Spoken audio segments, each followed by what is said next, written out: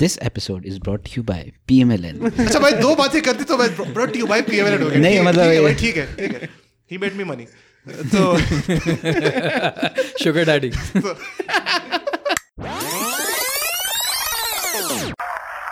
is no power on earth that can undo Pakistan.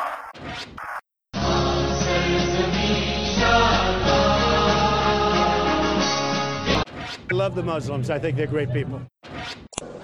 Yesterday, my 11-year-old son telephoned me from Karachi, and he said to me,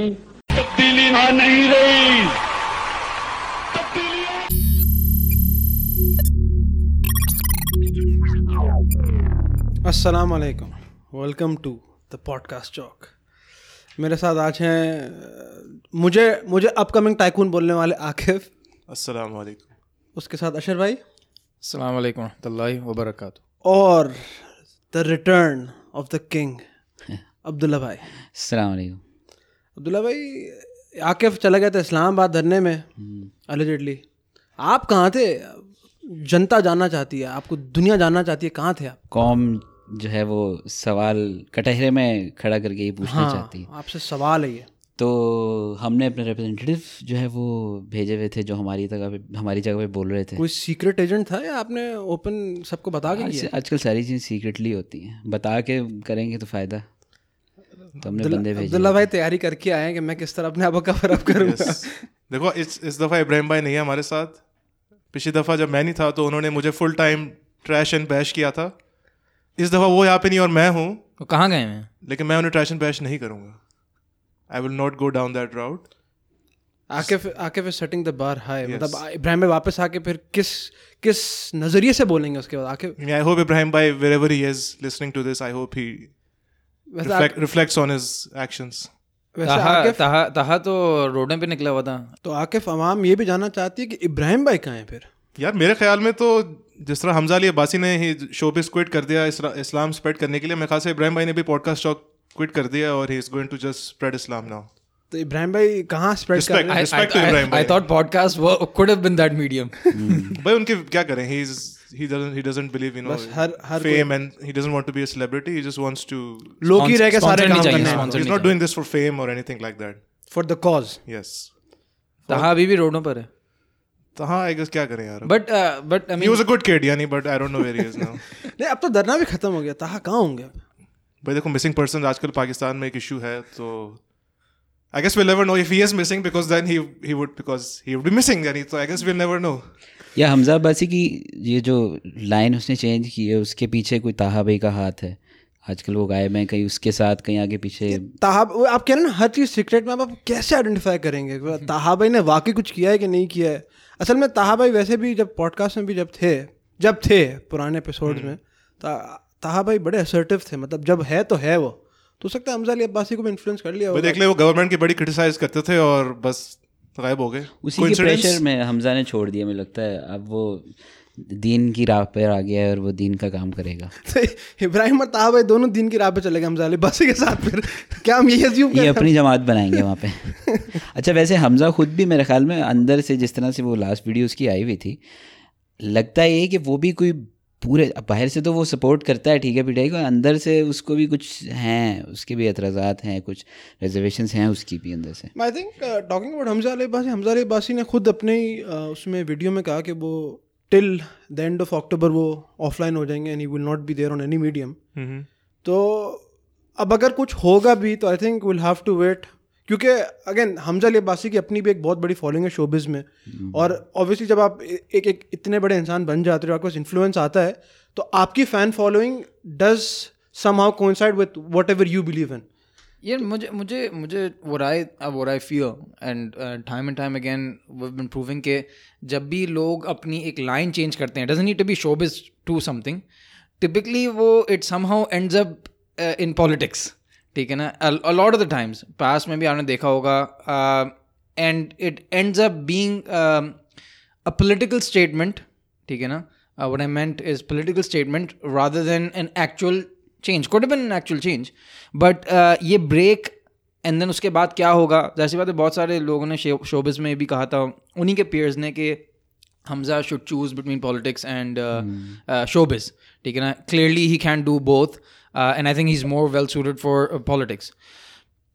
You never know. I think लेकिन उसने deny मतलब almost deny किया उसने कि मैं electoral politics नहीं join करूँगा. अब वो किस तरह से ज्वाइन करता है पॉलिटिक्स को, अगर वो इलेक्शंस में नहीं आता, हो सकता है सेनेटरशिप मिल जाए उसको. देखिए हमजा अली अब्बासी के ऑफ लेट अगर आप उसका देखें तो 2-3 कंट्रोवर्सीज में वो अपफ्रंट रहा है. And I think politics is all about controversies at the end of the day. मतलब आप किसी ना किसी तरीके से आप इन्वॉल्व होते हो, you get into a controversy, get some fame out of it, money out of it, और फिर आप यू मूव ऑन. तो आई थिंक ऐसा मुश्किल होगा अभी अज्यूम करना कि Hamza Ali Abbasi will just move out of politics. I think the most important thing is coming back to the point that he quit showbiz for religion. Let's put it that way. Rabi Pirzada recently उनके बारे में भी आया कि उन्होंने भी छोड़ दिया, and she hasn't declared it, but she's saying भाई अल्लाह मुझे माफ़ करे. जो तो अब प्रॉब्लम यहाँ पे ये आती है कि if someone actually reverts back, जो कि हमजा अली अब्बासी ने भी कुछ मूवीज़ की थी जिसमें काफ़ी इस तरह की ऑब्सीनिटी थी, and then he spoke against that same obscenity, and then he continue to be in showbiz, right. And that sort of problem ये होती है कि हमारे यहाँ जो रिलीजियस नैरेटिव है वो टिपिकली पे डिस्टॉर्ट हो जाता है. ठीक है, क्या सही है क्या नहीं है, इट बिकम्स डिस्टॉर्टेड बिकॉज एक बंदा कह रहा है कि भाई I have gone to religion and now I am becoming the statesman. ठीक है, statesman of what is right as per मतलब let's say in a broader context. ठीक है ना, what is morally correct position, and then suddenly goes back. जो followers हैं, जो लोग who look up to him, obviously they go down this rabbit hole जहाँ पे confusion just keeps on compounding, और इसी वजह से दीन का नाम बदनाम हो जाता है at the end of the day, because people feel that people, you know, generally दीन एक टूल के तौर पे इस्तेमाल हो रहा है for some sort of publicity, political gain, etc. Not that I'm saying that this is the case with Hamza Ali Abbasi, but that has been the case in the past. लेकिन एक चीज़ मुझे उस वीडियो में really मैं देखी थी उसका कुछ हिस्सा मुझे हिट की, वो ये थी कि वो हमजा अली अब्बासी भी उन्होंने क्लेम किया कि वो एट वन पॉइंट वो एथीस्ट बन गए थे. यस, 14-15 साल पे जब वो थे. And this is an epidemic that is coming up in Pakistan very often. मतलब मैं इसके बारे में मैंने ऑफ लेट काफ़ी सुना, इनफैक्ट काफ़ी सारे यूनिवर्सिटीज़ के बच्चों में भी सुनने में आ रही है. तो आई थिंक मैं एक ओपिनियन लेना चाहूँगा आप लोग का कि ऐसा तो नहीं है क्योंकि हम लोग इतना रट्टा का हमारा कॉन्सेप्ट बन गया है कि हम लोगों ने कुरान हिफ्ज़ करा देना है, नमाज का तरीका सीख लेना है, बट रादर हम लोग उस चीज़ के एसेंस नहीं सीख रहे. Is this one of the reasons के हम लोग इस चीज़ को फेस कर रहे हैं अब? I mean, it could be. देखो Reddit Pakistan does not like us, bashing atheists. So we have to keep that in mind. We have to keep our audience in mind. We love Reddit Pakistan. So, but on that, देखो हमजा भाई ने ये कहा कि वो 14-15 साल में थे, एंड एक्चुअली उन्होंने कहा कि उनको साइंस वापस लेके आई to being a theist when he went to the US, which is strange क्योंकि नॉर्मली लोग जो है साइंस कोट करते हैं या जस्टिफाई करते हैं to move away from religion. तो उनका केस थोड़ा यूनिक था. उन्होंने कहा है कि I want to spend the rest of my life talking about God. I think उनके पास ऑप्शन ये है कि वो अपना पॉडकास्ट शुरू कर दें. So that would be welcome to join. I mean if we can fit him in our schedule, यानी हमारे पास schedule है. अब देखो इस तरह तो नहीं है. उसमें एक और चीज़ है, आपकी भी बात सही है सुफियान भी, उसको फिर मैं आगे एक और चीज़ से कंटिन्यू करूँगा. एक तो ये कि हमारे नॉर्म्स इतने एक्सप्लॉयटेड हैं, इतना अब्यूज़ किया जाता है हमारे यहाँ अपने राइट्स को, किसी और के राइट्स को, कि इंसान डिप्रेशन में चला जाता है. और मेंटल हेल्थ एक रियल इशू है, और लोगों को इसके अलावा कोई रास्ता नहीं नज़र आता कि वो इन दूसरे रास्तों पे चले जाएं, वो एथीस्ट हो जाएं. क्योंकि इस्लाम, अल्लाह ताला से जब आप दुआ करते हैं, फॉर एग्जांपल कोई डिप्रेस्ड आदमी होता है और अल्लाह ताला से दुआ करता है, तो अल्लाह ताला का एक तरीका है अपने बंदे को चीज़ें देने का और सुकून देने का. अब वो इंसान हम, और क्योंकि इतनी स्पीड से हम ज़िंदगी हमारी इतनी तेज़ी से गुजर रही है कि हम जल्दी से चाहते हैं कि वो चीज़ हमें मिल जाए, और वो उनको नहीं मिलती और वो फिर एथीस्ट हो जाते हैं. दूसरा जो एक अच्छी जो चीज़ उसने अपनी वीडियो में ही कही थी कि आजकल पाकिस्तान शोबिज़ इंडस्ट्री जो है उसके अंदर ऐसा कंटेंट नहीं बन रहा कि जिसका वो हिस्सा बन सके. और उसने ये भी कहा था कि वो ऐसी अब मूवीज़ बनाएगा या क्या बनाएगा, ये एक सवाल है, लेकिन उसने ये कहा था कि बट अनफॉर्चुनेटली वो ये पहले भी कह चुका है, राइट, एंड उसने क्रिटिसाइज भी किया है, और फिर बाद में Humayun Saeed and they come up and said कि भाई you were part of this, what are you even talking about. तो ये this is a recurrent phenomena about him. Let's see, I mean from both perspective I think एक जो mutual जिसको blame लेना चाहिए ना, दैट इज अ सोसाइटी. देखें, first of all अगर कोई बंदा, लेट्स से अगर आप उसको देख रहे हो कि ही इज बीन प्रैक्टिसिंग और फिर वो ऐसे ऐसा बाहर हो जाता है, तो someone from the society has to step up और पूछे भाई is everything okay. And at the same time हम जब कह रहे हैं कि ये फिल्म इंडस्ट्री है या जो शोबिज है, if it's not good enough देखने के लिए, तो why is the society watching it in the first place? हमारी दुनिया देख भी तो रही है ना. और फिर इसीलिए फिर हम कह रहे हैं कि नहीं हमें देखना भी है, हमें हमजा अली बासी भी देखना है, लेकिन हमजा अब्बासी बाहर जा रहा है. तो I think there is this ये जो सोसाइटी इंटरनली इनकंसिस्टेंट हैं हम as a society obviously in terms of हमारी प्रायोरिटीज़ क्या हैं. ठीक है, क्या हम हमजा अली बासी को स्क्रीन पे देखना चाहते हैं? हाँ, देखना चाहते हैं. क्या हम बेहूदगी चाहते हैं? नहीं, हम बेहूदगी भी नहीं चाहते. और फिर एंड में होता है ये कि it becomes a concoction of something right in the middle. कभी कुछ एक्सट्रीम्स पे चले, वॉलेटिलिटी आ जाती है. कभी आप इस्लाम के बिल्कुल दायरे से बाहर निकल कर कुछ चीज़ें करना शुरू कर देते हैं, जब आपको अटैक होता है वापस आ जाते हैं. तो लोगों को यही लगता है कि यार दिस इज़ ना चलता है, मतलब कभी ना जिस करवट भी माशरा पलट जाए, उस करवट हम भी पलट जाएंगे. ठीक है यार, क्रिटिसाइज कर लेंगे, हाँ यार कितनी बुरी बात है यार, जवानी फिरनी आनी, ब्ला ब्ला ब्ला. और फिर माशाल्लाह माशाल्लाह क्या ज़बरदस्त, सुभान अल्लाह, आपकी हम we completely support you.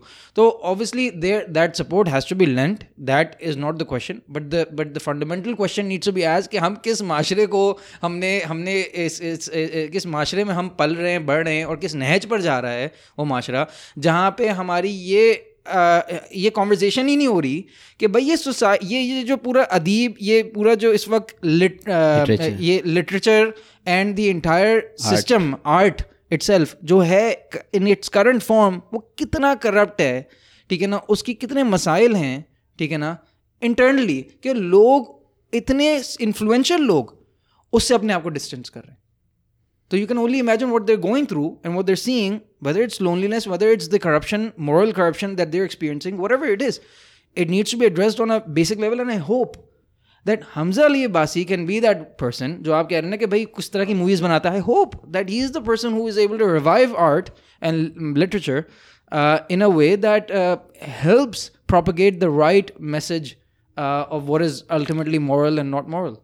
I think talking about influential people and the societal problems, एक डॉन में ख़बर आई थी जो कि पाकिस्तानी मीडिया ने उसको अच्छा खासा उसके ऊपर बात भी की. थोड़ी सी पुरानी है, November 14 को ये ऑफिशियली आउट हुई थी.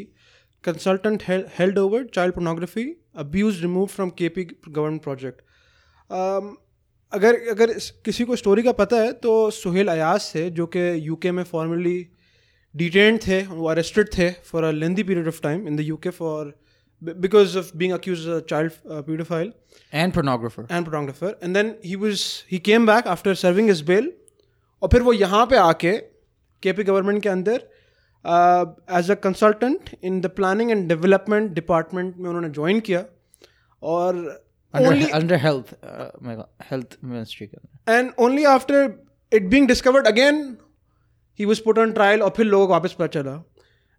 मेरे जहन में ये चीज़ बैठती नहीं है कि जिस बंदे के पास ऑलरेडी इतना गंदा ट्रैक रिकॉर्ड है, and by the way in the constitution, the PTI constitution, उनके पास कोई स्पेसिफिक क्लॉज नहीं है to have a background check on the person whose being designated a position. तो मतलब व्हाट इज़, अब्दुल्ला भाई आपका क्या ख्याल है, मतलब अगर हम किसी बंदे को कोई डेजिग्नेशन दे रहे हैं फॉर्मली इन अ गवर्नमेंट, क्या हमारा बैकग्राउंड चेक करना एक बुनियादी ज़रूरत नहीं है?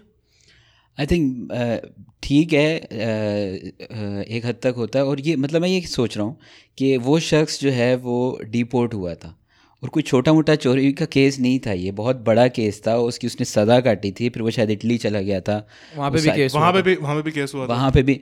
तो हमारी FIA इतनी वीक है कि एक बंदा डिपोर्ट होके आ रहा है और फिर आके वो हमारे यहाँ कंसल्टेंट लग रहा है कि वो हमारी हेल्थ को, हमारी हेल्थ जो मिनिस्ट्री है उसके अंदर वो अपनी सर्विसेज देगा. देखो यस, इसका ये है कि he does have ties with the government of KPK back in PTI की जो पिछली गवर्नमेंट 2015 में भी उसके डॉक्यूमेंट्स अगर आप देखें तो इनके टाइज थे. He is a well connected And his father has not denied that either. हाँ उसका नहीं, उसके अभी अब्बा जी आए हैं और वो कह रहे हैं कि हमारे तो ties हैं, हाँ हमारे जो पीटीआई से नहीं उसके जो उसके वाले साहब आए हैं बाहर और वो कह रहे हैं कि हमारे बड़े फैमिली में आर्मी के बड़े कनेक्शंस हैं और आर्मी फिर देखेंगे हम लोग. तो बैकग्राउंड चेक की बात की उन्होंने. देखो लोग क्या कह रहे हैं यार, हमारे सोसाइटी में बैकग्राउंड चेक का कल्चर नहीं है, रिगार्डलेस ऑफ जो भी आप कह रहे हो लोग नहीं चेक करते. हमारे यहाँ रेफरेंस कल्चर है. और ऐसी बात है व्हेन यू किसी बंदे की जॉब लगी और इसकी रेफरेंस के थ्रू ही लगी as a consultant, not as a formal, he is not a government employ as such, he is a consultant. तो बस किसी इसका दोस्त होगा, उसने 3 लाख पे इसकी सैलरी लगवा दी और ख़त्म. There is no, you assume कि यार जो बंदे रेफरेंस दिए, सवाल उस पर रेज होना चाहिए कि यार इसका रेफरेंस कहाँ से आया और इसका अप्रूवल किसने दी. नहीं बट ऑफिशियल स्टेटमेंट क्या है? Official claim Ayaz was hired purely on merit. अब हम जब मेरिट की बात कर रहे हैं तो मेरिट में क्या सोच रहे हैं? मतलब इसका मतलब तो ये हुआ कि maybe he is very competent at what he does, which is fine. maybe उसकी कोई डिग्री वगैरह उसका बैकग्राउंड होगा, वर्ल्ड बैंक का प्रोजेक्ट्स वो करता रहा है, so he has a history. Correct. Merit बात तो टिक हो गया. नहीं बट मेरिट मेरे जहन में मेरिट जो मैं विजन करता हूँ that is not just credentials. you have a lot other things that can fit into a merit. हमारी सोसाइटी वो नहीं देखती ना, वो बस देखते हैं यार डिग्री आ गई और मॉरल हमारे गवर्नमेंट एम्प्लॉयज का मॉरल कैरेक्टर कब देखा जाता है? वो तो हमारी सोसाइटी का ही कसूर है. मैं इसको ना थोड़ा सा डायल बैक करूं and I just want to say and I just want to encapsulate this whole conversation in a single sort of call कह रहे हैं उसको कि हुदैफा रज़ियल्लाहु अन्हु साहब इकराम में से, इमाम अहमद की मुस्नद में ये दर्ज है और इब्न कसीर में भी आप देख सकते हैं इसकी तफसीर कि हुदैफा रज़ियल्लाहु अन्हु saying surely you will enjoy good, forbid evil and encourage each other to do good, or Allah subhanahu wa ta'ala will surround you all with torment or make the wicked among you become your leaders. That's a very, very profound statement, because at this point in time someone, and let that sink in for a minute, someone with your tax money was abusing children left, right and center and was putting up those documenting that abuse, putting that up on the dark web. आप मुझे बताएं कि आपके क्या एहसासात होंगे बहैसियत माँ बाप के जिनके बच्चे इसकी नज़र हो गए और जिनकी वीडियोस आज भी इस वक्त कहीं ना कहीं मौजूद होंगी. आप किस तरह रहते होंगे अपने साथ?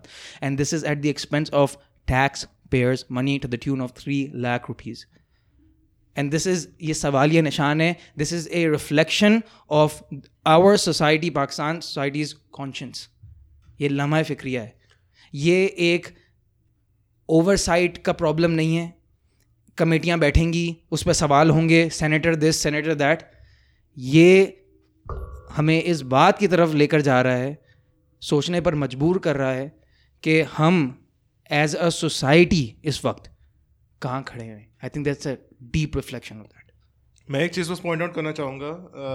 एक ट्विटर पे है ज़की खालिद साहब, उनका हैंडल है @MrZPK MISTERZEDDPK.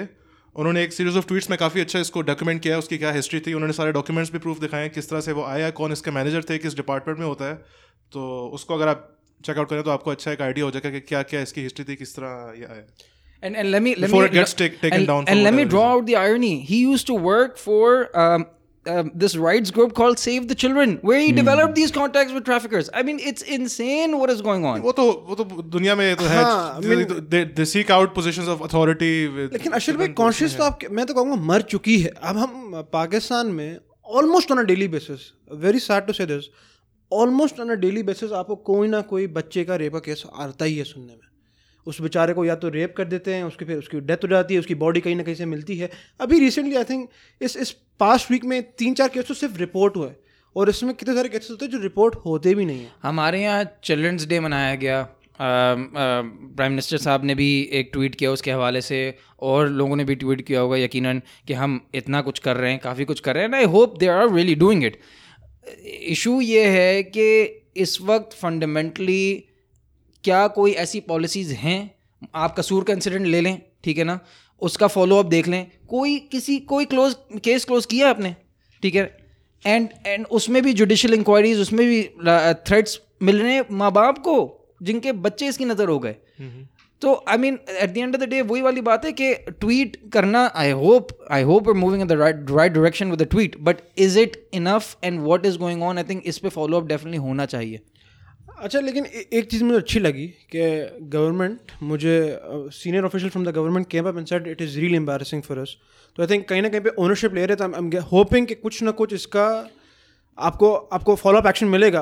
What is also more embarrassing for the government at this point is Nawaz Sharif via Doha चले गए हैं. वाया दोहा लंदन चले गए हैं इन एन एयर एम्बुलेंस. और उनसे जितने भी कमिटमेंट्स किए गए थे, जो उनकी जेल से पंखा निकालना और लाइट निकालना और एसी निकालने वाली बातें थी, वो सारी एक तरफ रह गई हैं. अच्छा, if I can just before we touch on this subject, because I know it's a very touchy subject for everyone, मैं सिर्फ हकाइक रख दूं जो हकाइक हैं सिर्फ, ठीक है ना? Timeline, just a short timeline if you give me a minute. Azizia Steel Mill ownership was beyond his means. उसकी बेसिस पे इस्लामाबाद हाई कोर्ट ने, ठीक है ना, उनको क्या कहते हैं 7 years I believe sentence charge किया था. एंड चौधरी शुगर मिल्स के केस में लाहौर हाई कोर्ट में वो ट्राई हो रहा था. ठीक है, हुआ ये again income beyond means and to declare कि उन्होंने किस तरह ओन किया ये, how was he able to build this. अच्छा, Islamabad high court reserved a verdict suspending the sentence of Nawaz Sharif on medical grounds for 8 weeks. ठीक है, this is recent.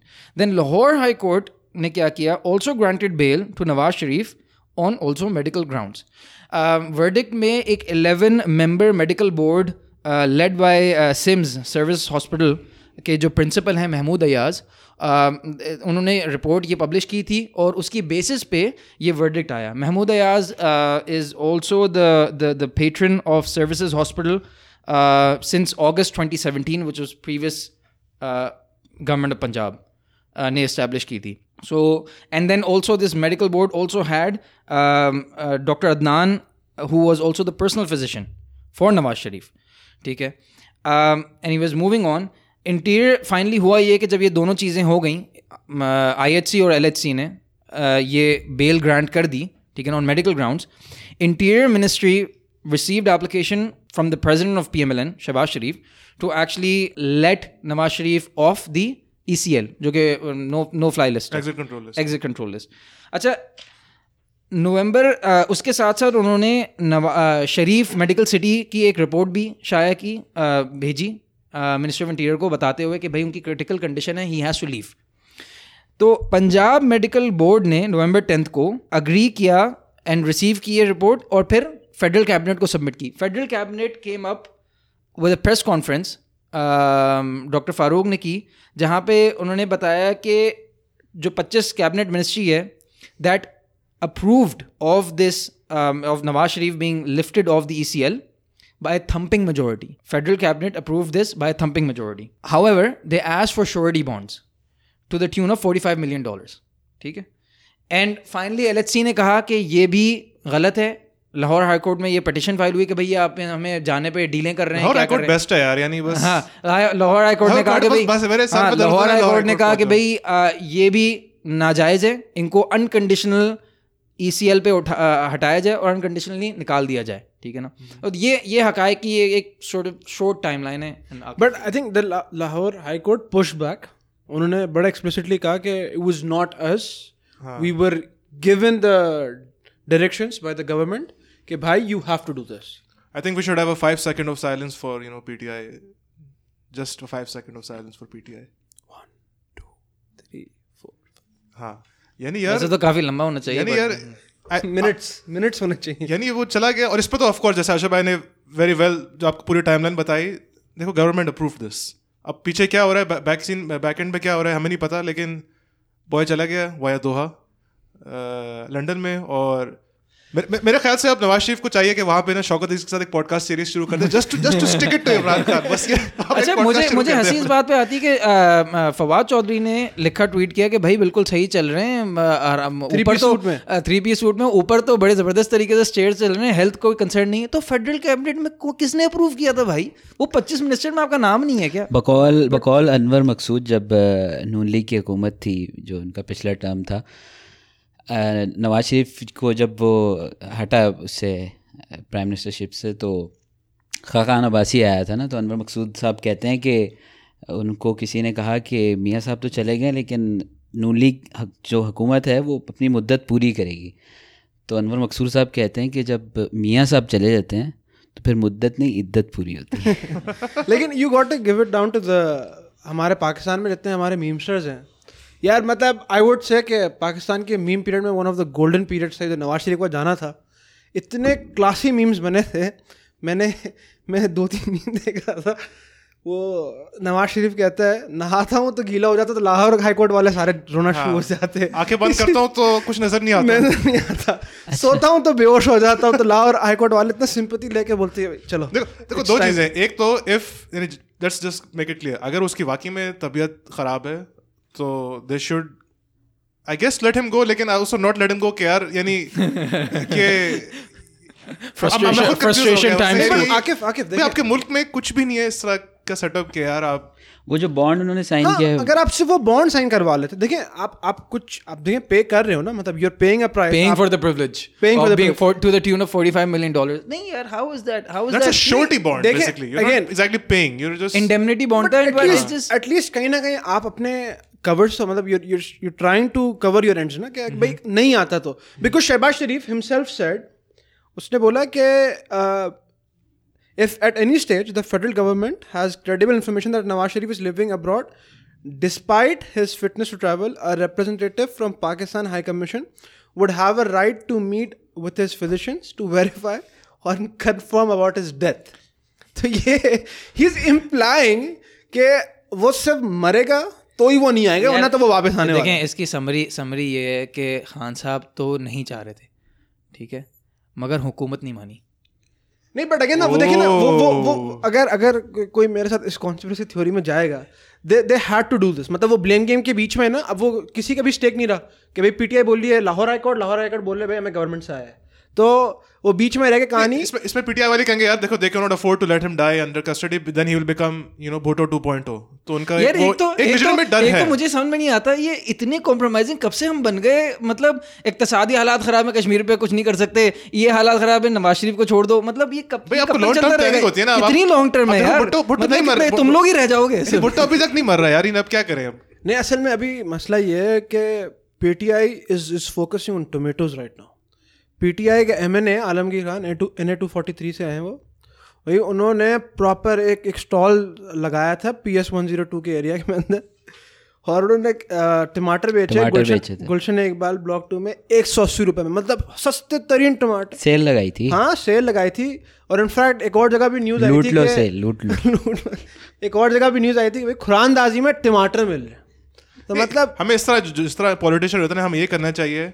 I think इनके पब्लिक एड्रेसेस जो हैं पब्लिकली अवेलेबल हैं, that's why I guess they are called public addresses, but कौम को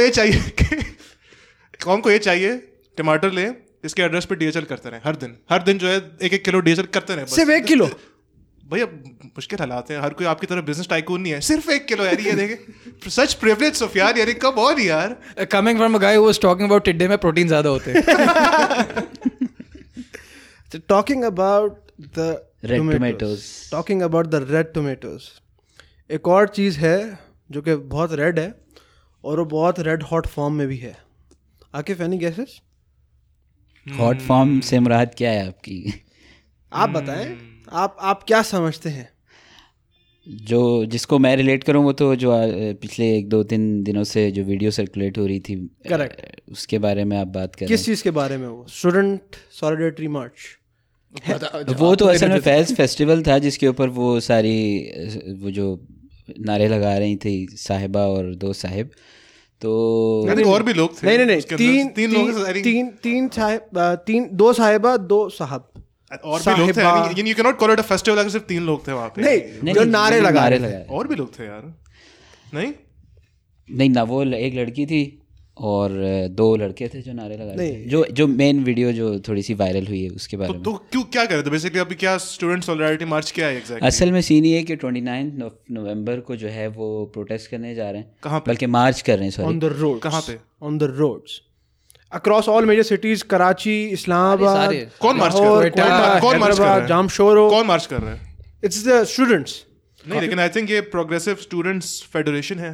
correct. सो ये सुर्खें हैं असल में, जो पुटिंग इनटू कॉन्टेक्स्ट सुर्खें क्या होती हैं अब्दुल्ला हाँ बताता हूँ। जब रशिया यहाँ पे अफगानिस्तान में आया था और सोवियत यूनियन या उस टाइम पे वो, तो उसके यहाँ पे आने के बाद जो है वो उसके असरात ज़ाहिर है फिर पाकिस्तान में भी आए और कई एशिया के ममालिक में भी आए उसके, और जाते जाते जो है वो अपने नज़रियात यहाँ पे छोड़ के गया और पाकिस्तान की यूनिवर्सिटीज़ और कॉलेजेस के अंदर उनके नज़रियात, और फिर ख़ास तौर पे जो हमारा अदीब तबका है या जो शोरा पोइट्स हैं, अदीब हो सकते हैं, आप पाकिस्तानी है कि नहीं है? लिटरेरी। अच्छा, आपने मुझे लगा लिटरली कह रहे थे लिटरली उन्होंने उसको काफ़ी सपोर्ट किया, जिसमें ये फैज़ अहमद फैज़ एक थे। और फैज़ अहमद फैज़ फेस्टिवल, ये फैज़ फेस्टिवल हो रहा था लाहौर में, और इसी फेस्टिवल के ऊपर ये कुछ स्टूडेंट्स जो है ये जमा हुए और ये उसी कम्युनिस्ट और सोशलिस्ट रिजीम को या उस सिस्टम को जो है वो सपोर्ट करते हैं, जिसकी अपनी डायनामिक्स। तो आप कह रहे हैं बेसिकली ये कम्युनिस्ट इंस्पायर्ड मार्च नहीं, फिर हुआ ये था कि तकरीबन 25 से 30 साल, क्योंकि उस टाइम यूनियंस जो हैं वो काम करती थी, उनके इलेक्शंस होते थे, बाय लॉ उनको अलाउड था सारा कुछ।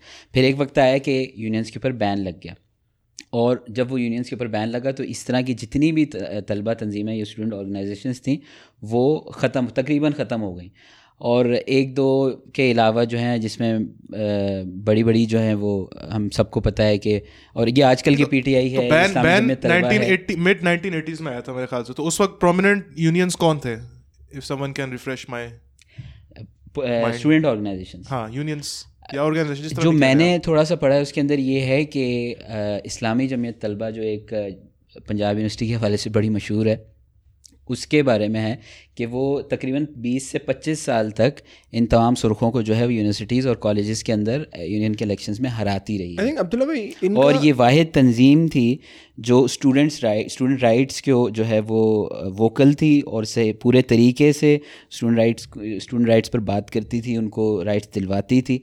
और लेकिन ये कि फिर ज़ियाउल हक आए और फिर वो सारा बैन लगा। और आई थिंक इनका ऑफिशियल स्टैंड जो है, जो इनका ऑफिशियल स्टेटमेंट है, I mean as quoted by Dawn, वो फी हाइक्स, हरासमेंट स्कैंडल्स और अरेस्ट की बात मैं वही बता रहा हूँ ना। फिर जब ये बैन लगा, तो इसमें अब्दुल्ला भाई, तो इसमें कम्युनिस्ट चीज़ें क्या हैं जो आपकी फी हाइक्स, व्हाट इज?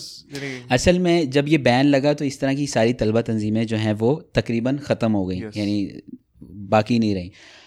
अब आज से यानी समझें कि 15-17 साल के बाद इनको कुछ इश्यूज़ चाहिए थे जिनको ये पकड़ के दोबारा से अपने आप को ज़िंदा कर सकें, और स्टूडेंट राइट्स जो है वो एक बहुत अच्छा इशू था और बढ़ने, क्योंकि फ़ीस हाइक्स बहुत, अब ये है रियलिटी भी है, करेक्ट, रियलिटी है, इसमें शक नहीं है। लेकिन मैं जो ये बात कर रहा हूँ, मुझे इनसे जो इख्तलाफ है वो इस बात पर नहीं है कि ये लोग स्टूडेंट राइट्स के बारे में बात करेंगे, बल्कि इससे इख्तलाफ है कि वो जो नज़रिया पेश कर रहे हैं इन सब से लड़ने का, इन सब चीज़ों से निपटने का, वो ठीक नहीं है। यानी कम्युनिज्म और सोशलिज्म को जो सिस्टम को जो ये सपोर्ट कर रहे हैं और उसको ये नहीं, तो अगेन उनकी डिमांड्स क्या है exactly? Sufiyan, can we have it point by point? as quoted by Don, again, fee hikes, harassment scandals और arrests from campuses के वो लोग, that is their agenda के hostile timing, have a voice. How can you brand this as communism? क्या रे communist आ गए ये? नहीं, ये मैं ये कह रहा हूँ कि वो इन सारी चीज़ों को यूज़ करके दोबारा ज़िंदा कर रहे हैं अपनी तंजीम, क्योंकि ये ख़त्म हो गई थी। अब उनको कुछ इश्यूज़ चाहिए थे जिनके ऊपर अपना मंजन भेज सकें, तो वो ये उनका मंजन है जो बिक रहा है। मंजन क्या होता है यार? तुम इसको ख़रीद कर ला कर देते।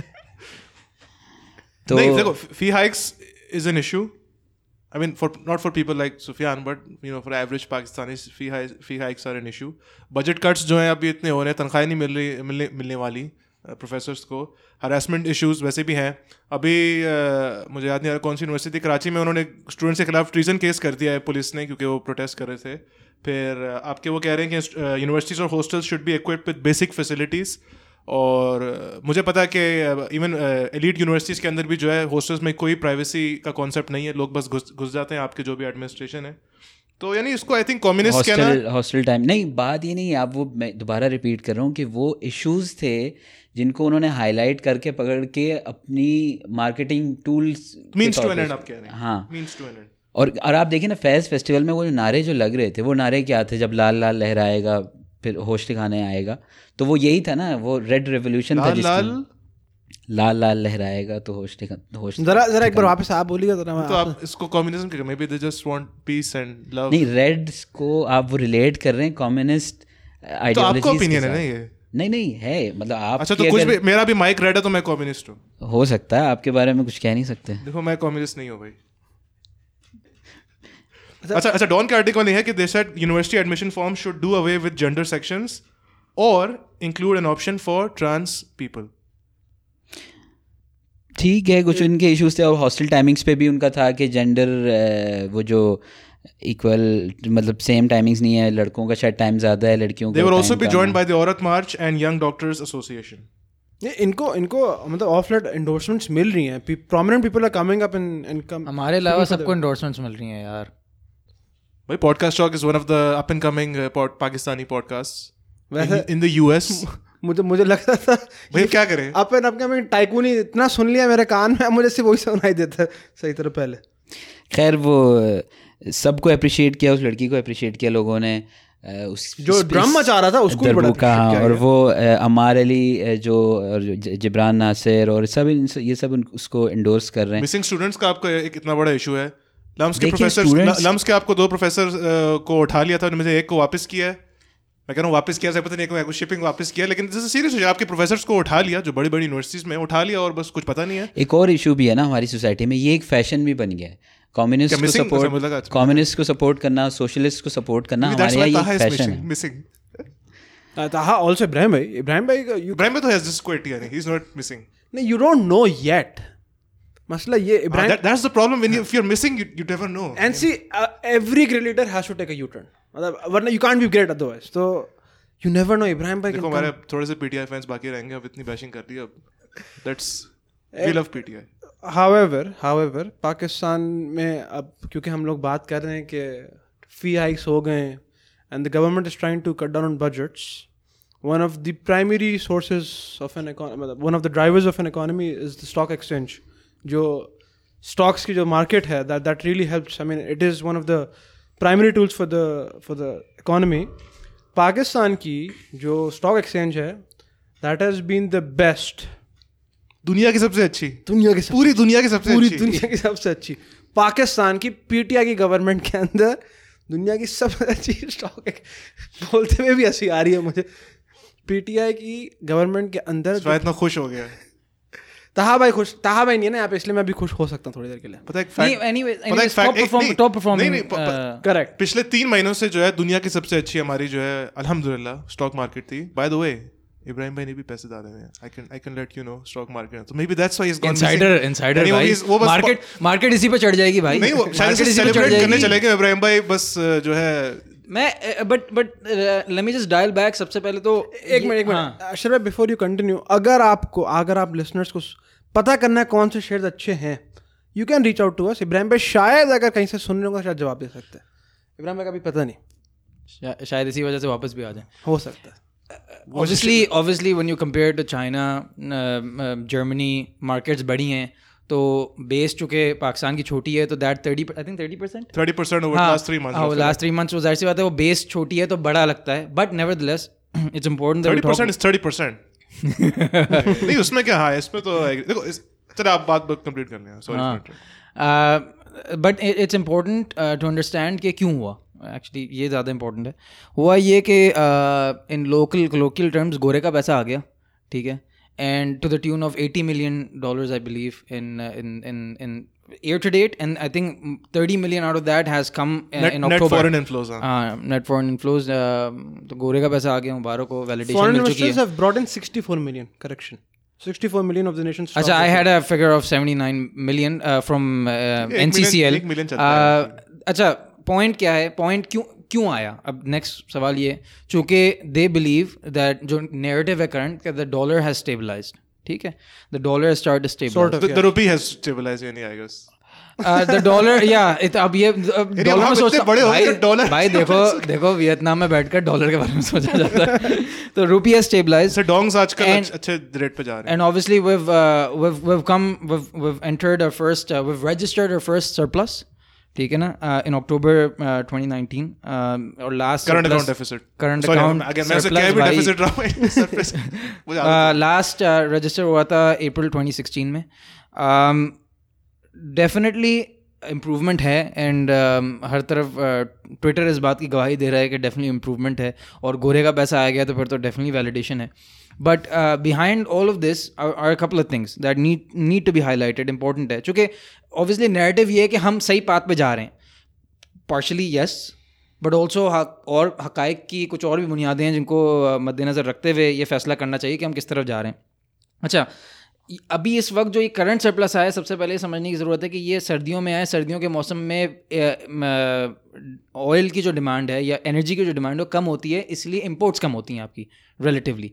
एंड इस वजह से आपका ज़ाहिर सी बात है सरप्लस इज़ बेसिकली या current account is basically comprise of import and export. ठीक है ना. सरप्लस इसलिए आता है चूँकि एक्सपोर्ट्स एक्सीड इंपोर्ट्स. ठीक है, तो प्लस आपके रेमिटेंसेस वगैरह वो सब. ठीक है, देखिए यहाँ पे एक सवाल भी तो है ना, जैसे आपने बताया लास्ट सरप्लस अप्रैल 2016, तो अप्रैल 2016 हाँ, तो अप्रैल विंटर में काउंट करेंगे आप? नहीं, मैं एक जनरली बात कर रहा हूँ कि अभी क्या हुआ जनरली. हाँ, आज की बात कर रहा हूँ. दूसरी बात ये है कि जनरली अगर आप देखें जो पिछले 4 महीनों में, यानी जो बजट आपको पता है ना, नया बजट जो स्टार्ट हुआ है वो जुलाई से स्टार्ट होता है हमारा. ठीक है ना, जुलाई टू नेक्स्ट जून होगा. ठीक है, तो नया जो बजट जो पीटीआई की गवर्नमेंट का बजट है उसके तहत एक्सपोर्ट्स जो हैं दे एक्चुअली रिमेन फ्लैट. ठीक है, and the reason why current account deficit जो कम होता चला जा रहा है, जिसकी वजह से गवर्नमेंट कह रही है, वो इसलिए है चूँकि इंपोर्ट्स कम हो रहे हैं ड्रामेटिकली. उसकी 2 वजूहत हैं. एक तो ये है कि जाहिर सी बात है जब डॉलर इतना चढ़ गया, ठीक है ना, 100 रुपये को क्रॉस कर फिर अब आई थिंक 150 पे खड़ा हुआ है. तो ठीक है, तो होता ये है कि जाहिर सी बात है इट बिकम्स डिफिकल्ट कि आप अगर इंपोर्ट कर रहे हैं रॉ मटेरियल, ठीक है ना, स्टील इंपोर्ट कर रहे हैं, कुछ और चीज़ इंपोर्ट कर रहे हैं, महंगी हो जाती है. ठीक है, तो आपका बिजनेस, आपकी इकोनॉमी स्लो डाउन हो जाती है. इकोनॉमी स्लो डाउन हो जाती है तो इंपोर्ट्स भी कम हो जाते हैं. दूसरी चीज़ एक और जो ये है, जो कि फैक्ट है कि इंपोर्ट ड्यूटीज़ मैसिवली इंक्रीज की गई. ठीक है, तो उसकी वजह से अक्रॉस द बोर्ड आप देख रहे हैं कि इंपोर्ट्स कम हो गई. ठीक है, तो जब अब इंपोर्ट्स कम हुई हैं तकरीबन they're saying this year will close 33% down. 33% down. ठीक है ना, एंड एक्सपोर्ट्स मोस्ट लाइकली इतनी ऐसा हो रही हैं but they might not be able to revive as much. अब प्रॉब्लम यहाँ पे ये आ रहा है कि जो कि फेलियर है यहाँ पे, जो फेलिंग पार्ट है वो ये है कि इतनी गिरने के बावजूद, टूटने के बावजूद, रुपया इतना टूट गया, पाकिस्तानी रुपया आपका इतना टूटा, उसके बावजूद आपकी एक्सपोर्ट सर्वाइव नहीं हो पाई. ठीक है ना, और होगा ये कि अब आपके पास ज़्यादा रूम भी नहीं है. ठीक है ना, अब आप उसको क्या 200 रुपये पे लेकर चले जाएंगे पाकिस्तानी रुपये को टू रिवाइव योर एक्सपोर्ट्स. चूँकि एक्सपोर्ट्स किस तरह रिवाइव होती हैं, आपकी जो प्रोडक्शन है इन लोकल गुड्स वो सस्ती हो जाती हैं ग्लोबल मार्केट्स के लिए, तो वो ज़्यादा ख़रीद पाते हैं. दूसरी बात ये है कि जीडीपी के हवाले से कॉटन इज़ मेजर एक्सपोर्ट. उसकी जो प्रोडक्शन है, उसके टारगेट्स जो 15 मिलियन बेल्स पे थे वो अब 10.2 मिलियन बेल्स पे रिवाइज डाउन हो चुके हैं. ठीक है, तो 2-3 चीज़ें हैं जिसकी वजह से करंट अकाउंट तो बहुत ज़बरदस्त दिख रहा है, बट प्रॉब्लम इसके जो इक्तिसादी हालात हैं लोकल ग्राउंड पे वो बुरे होते चले जा रहे हैं. इन्फ्लेशन डबल डिजिट 12% इस वक्त. ठीक है ना, highest, one of the highest it's been in the recent past. Interest rate भी is I think on all time high तो नहीं, but it's in the higher side. It's quite high. जान पूछ के रखी हुई ताकि inflation large scale manufacturing index जो one of the indexes which is tracked to understand कि local economy किस तरह progress कर रही है, all 3-year low. ठीक है, तो इसकी जो शक्ल है ना वो ये है कि बहरहाल तो स्टॉक मार्केट क्यों ऊपर जा रहा है फिर? हाँ, आपने इतना एक डार्क पिक्चर पेंट किया. हाँ, तो स्टॉक मार्केट क्यों ऊपर जा रहा है? अब मैं आपको बताता हूँ. देखें, इस वक्त हम IMF के जो वादे उसने लिए हैं हमसे, उस पर हम पूरा उतर रहे हैं. ठीक है ना, हम पिछले 9 महीनों में 3 मरतबा इलेक्ट्रिसिटी के प्राइसेस रेस कर चुके हैं. गैस की हमने 200% रेस की थी. ब्लैकलिस्ट भी अवॉइड कर चुके हैं हम. ठीक है, और उसके साथ साथ on the good part tax revenue भी हमारा इंक्रीज हो रहा है. Tax filers have increase from over I think 1.5 million to over 2 million. ठीक है ना, 15% से टैक्स रेवेन्यू आपका इंक्रीज हुआ है. ठीक है, तो देयर आर पॉजिटिव्स, बट यहाँ पे जो प्रॉब्लम यहाँ पे आएगी वो ये है कि लोकल इकोनॉमी जो सफ़र कर गई है ना इस चक्कर में, वो रिवाइव कैसे होगी, एंड दैट ये एक सवालिया निशान बन जाएगा मूविंग फॉरवर्ड. देखो, going back to stock market, मेरे इस पे थोड़े से थॉट्स हैं, इफ अगर सुफियान मुझे अलाउ करेगा. I can't आपकी तरफ से आने वाली बात जो स्टॉक मार्केट से रिलेटेड हो वो अकवाले जरी में लिखी जाएगी, क्योंकि आपके बहुत ज़्यादा शेयर्स भी हैं। अकवाले जरी क्या होता है? इसके ऊपर हम एक पॉडकास्ट करेंगे। तो देखो, दुनिया का सबसे अच्छा podcast stock market, my inner thoughts. Stock, देखो स्टॉक मार्केट दुनिया का सबसे अच्छा stock market. Yes, facts are facts, facts don't care about your feelings. 30% आपका ऊपर गया है पिछले 3 महीने से, विच इज़ ट्रू। लेकिन देखो आजकल ये गवर्नमेंट भी करती है, ऑपोजिशन भी करती है, एवरीवन इज गिल्टी। आपने जो है कट ऑफ पीरियड इस लगा दिया कि देखो वो पिछले 3 महीने में 30% है। भाई देखो, जब भी आपको इस तरह कोई स्टैट मिलता है regard whether stock market, rice market, tomato market, whatever market, export market, import market, I would advise you कि यार जो लोग उसके अंदर डे टू डे जिनका काम यही है, आप उनसे जाके पूछो, वो आपको एक्चुअल सूरत हाल बताएंगे, अज्यूमिंग कि वो एक बायस। तो फॉर इट इज यू, तो आप बताएं। अब मेरा ये, क्योंकि मैं 2014 से पाकिस्तान स्टॉक मार्केट में इन्वेस्ट कर रहा हूँ। इवेंचुअली मैंने छोड़ दी उसे क्योंकि कबाड़ खाना हो गई थी, but I can give you some info. वो ये है कि देखो, आई कैन टेल यू यार, देखो जो बेस्ट टाइम था ना स्टॉक मार्केट का वो नवाज शरीफ के टाइम में था। That's a fact. यानी जब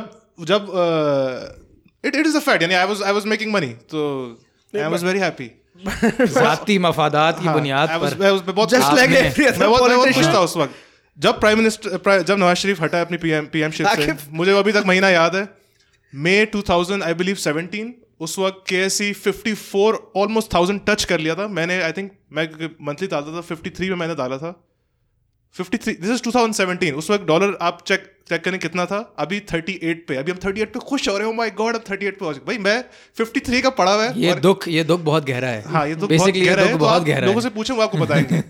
यस आपका ऊपर गया 30%, जो मेरे ख्याल में वो इसकी वजह से गया। मगर मैंने अपना पैसा रिकवर नहीं किया, इसलिए मुझे नहीं परवाह। नहीं, मैं तो सारा पुल आउट कर लिया। मैंने कहा दिस इज जैसी पीटी आई मैंने पुल आउट कर लिया। मैंने कहा it's going to go downhill.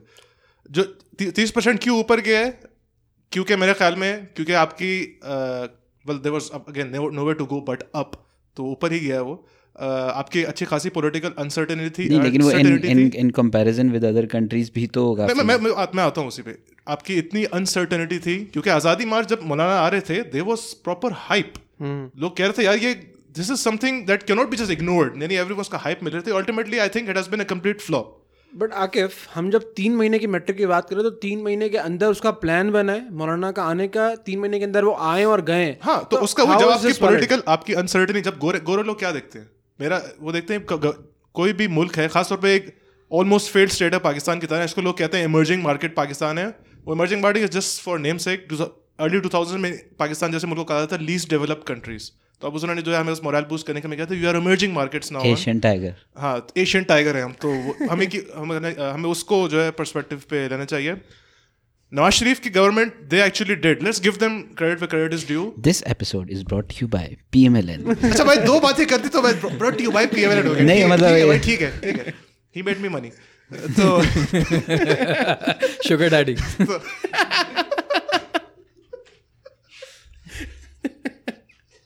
This is why the people listen to this podcast. So anyhow, देखो, credit to PMLN, they did try to boost up the stock market. Boost करने भी के तरीके होते हैं, क्या सस्टेनेबल था। आके मेरा सबसे बुनियादी सवाल ये है कि जहाँ से टॉपिक स्टार्ट हुई थी कि जो स्टॉक मार्केट है वो क्या आम आवाम की सूरत हाल को रिफ्लेक्ट कर रही है, ये मेरी असल सवाल था जो मैं मैंने। आ जाए प्लीज, बहुत देर हो गई। मैं बहुत लंबा खींच रहा हूँ, लेकिन नहीं है तो किसी को तो यहाँ पे खुतबा देना है ना लंबा सा। तो नून लीग की प्रायोरिटी थी स्टॉक मार्केट को बूस्ट करने की, and it work temporarily. PTI की प्रायोरिटी नहीं है, as far as their actions are concern, उनकी प्रायोरिटी स्टॉक मार्केट नहीं है। आई एम नॉट श्योर कि प्रायोरिटी है क्या इस वक्त, ये तो नहीं है, इस पर तो अग्री नहीं है। और ये होनी भी नहीं चाहिए, ये नहीं होनी चाहिए, क्योंकि हमारा स्टॉक मार्केट जो है वो रिफ्लेक्ट नहीं करता इकोनॉमी को। हमारे इकोनॉमी का होता है जीडीपी, स्टॉक मार्केट की होती है मार्केट कैपिटलाइजेशन। यूएस की आई बिलीव टॉप 90% पे, यानी their stock market reflects the economy. हमारी अब तो स्टॉक मार्केट और छोटी होगी, आई बिलीव इट्स अराउंड 20-25%, तो it does not reflect the economy. आम बंदा नहीं स्टॉक मार्केट में इन्वेस्ट करता, सिर्फ बड़े बड़े बिजनेस टाइकून्स जो हैं सुफियान जैसे इन्वेस्ट करते हैं, आम बंदा नहीं देखें invest करता। बहरहाल बंदा 2014 से इन्वेस्ट कर रहा है, वो बिजनेस भाई टाइकून क्योंकि नहीं मेरे है। पास बिजनेसेस नहीं थे इन्वेस्ट करने में, तो मैंने स्टॉक मार्केट में जो है देखें 300 डोंग्स में मैं इन्वेस्ट करता मेरा था अभी थोड़ा थोड़ा भी करके। सबसे अच्छा I think at this point in time, अब सर्दियाँ आ चुकी हैं, आई थिंक स्टॉक से बहुत अच्छी जगह मेरे पास एक और इन्वेस्टमेंट है जो कमोडिटी है, चिलगोजे चिलगोजे में जिन लोगों ने चौके छक्के मारने होते हैं वो सही टाइम पे खरीद के और फिर बेचते हैं और बनाते हैं। तो अब्दुल्ला भाई आप इतने टाइम से गायब थे, क्या इसके पीछे ये चिलगोजे जमा कर रहा था। चिलगोजे जमा कर चिलगोजे जमा कर रहा था वो कंटेनर मूव हो रहे थे पूरे वो एक मौलाना के कंटेनर में अब्दुल्ला भाई के चिलगोजे। ये नई स्कीम तो नहीं, मौलाना चिलगोजे कंटेनर में शिफ्ट कर रहे थे और basically this whole thing was a cover up. वो मियाँ बीवी वो जाते हैं ड्राई फ्रूट्स की दुकान पे, उधर और भी चीज़ें बिक्री होती हैं, तो उधर एक लड़का आता है, वो कहता है दुकान वाले को कि ना आप मुझे 2 किलो चिलगोजे दे दें। तो वो औरत खड़ी होती है, उसकी एक बेटी होती है, इसकी शादी नहीं होती, तो वो फ़ौरन अपने शौहर को कहती है लड़का मिल गया। यानी उसे पता होता है इसके पास बड़े पैसे हैं, 2 किलो चिलगोजे लेके जा रहा है, तो इससे शादी करनी पड़ेगी। खैर अल्हम्दुलिल्लाह, आई मीन स्टॉक एक्सचेंज के पर्सपेक्टिव से अगेन थोड़ा सा मैंने लास्ट टाइम भी आई थिंक 2 वीक्स पहले हमने मेंशन किया था कि कुछ इन्वेस्टर कॉन्फिडेंस आ रहा है पाकिस्तानी मार्केट से। मोगैम्बो खुश हुआ। I know that reference. तो hopefully this should come out for the better for the country. क्या कह रहा है सर भाई, स्टॉक मार्केट इन्वेस्ट करना चाहिए, आम बंदे को इन्वेस्ट करना चाहिए अभी पाकिस्तानी स्टॉक मार्केट में? देखो आम बंदे को तो आम खाने चाहिए, ठीक है ना, गर्मी के टाइम पे, और बाकी टाइम ना चिलगोजे बाकी टाइम एग्जैक्टली चिलगोजे खाने चाहिए सर्दी के टाइम पे, ठीक है ना। आम बंदे की भाई हमें कंज्यूमर एडवाइस देनी है हमारे लिसनर्स को। आम बंदा खाए खान की मूंगफली। खान की मूंगफली कौन सा खान? चटखारेदार है, This is why we're the number one up and coming podcast in Pakistan. सस्ती है ना, चिलगोजे नहीं खा सकता आम आदमी। On a serious note, I think, in my personal opinion, do not hold this against me, but I have made Ibrahim Bhai rich, so he's my successful client. So I think next 12 months का outlook positive है stock market का. Hopefully That's all I can say. hopefully inshallah. Thanks to PTI. Okay, thanks to IMF। a $6 billion Doesn't make a difference. Khair, on that bottom line, you can listen to us on SoundCloud. Stone Cold Steve Austin, अब देखा आपने reference दिया होगा, and that's the bottom line. Stone Cold said so. Khair, Nice. we're on Apple Podcasts, Google Podcasts, SoundCloud, Pocket Cast, Anchor, YouTube, even Facebook और Instagram पे भी हमारे videos हैं. We don't upload there, but हम लोग वहाँ पे we like the feedback. और हमारे पास कुछ feedbacks आ भी रहे हैं. We really considering it. तो क्या आ रहे हैं feedback वो? एक फीडबैक आया था हमारे सात भाई के लिए कि सात भाई को वापस लेके आना है, तो यू नेवर नो सात भाई शायद वापस आ हमें कैसे पता वो 7 भाई नहीं थे? अब खैर देखिए, ये तो फिर आकिफ आपके भी तो फेक अकाउंट्स फिर आइडेंटिफाई हो जाएंगे, तो let's not go into that. यार ये fake news, fake accounts Akif, ये तो ये सब एलिगेशंस हैं, ठीक है, इट्स ऑल एलिगेशंस, ठीक है, तो कोई बात नहीं, मैं लाहौरी हूँ, मैं लाहौर हाईकोर्ट गया हूँ। Keep listening, keep providing us feedback on official channels please. हमारे पास हम लोग we actively monitor all our accounts. WhatsApp पे नो फीडबैक यार, अब लोगों को मना कर दो, व्हाट्सएप करना छोड़ दें, यानी बस अब बहुत हो गया। ठीक है, on that note see you next week and सलाम फ्रॉम द चौक।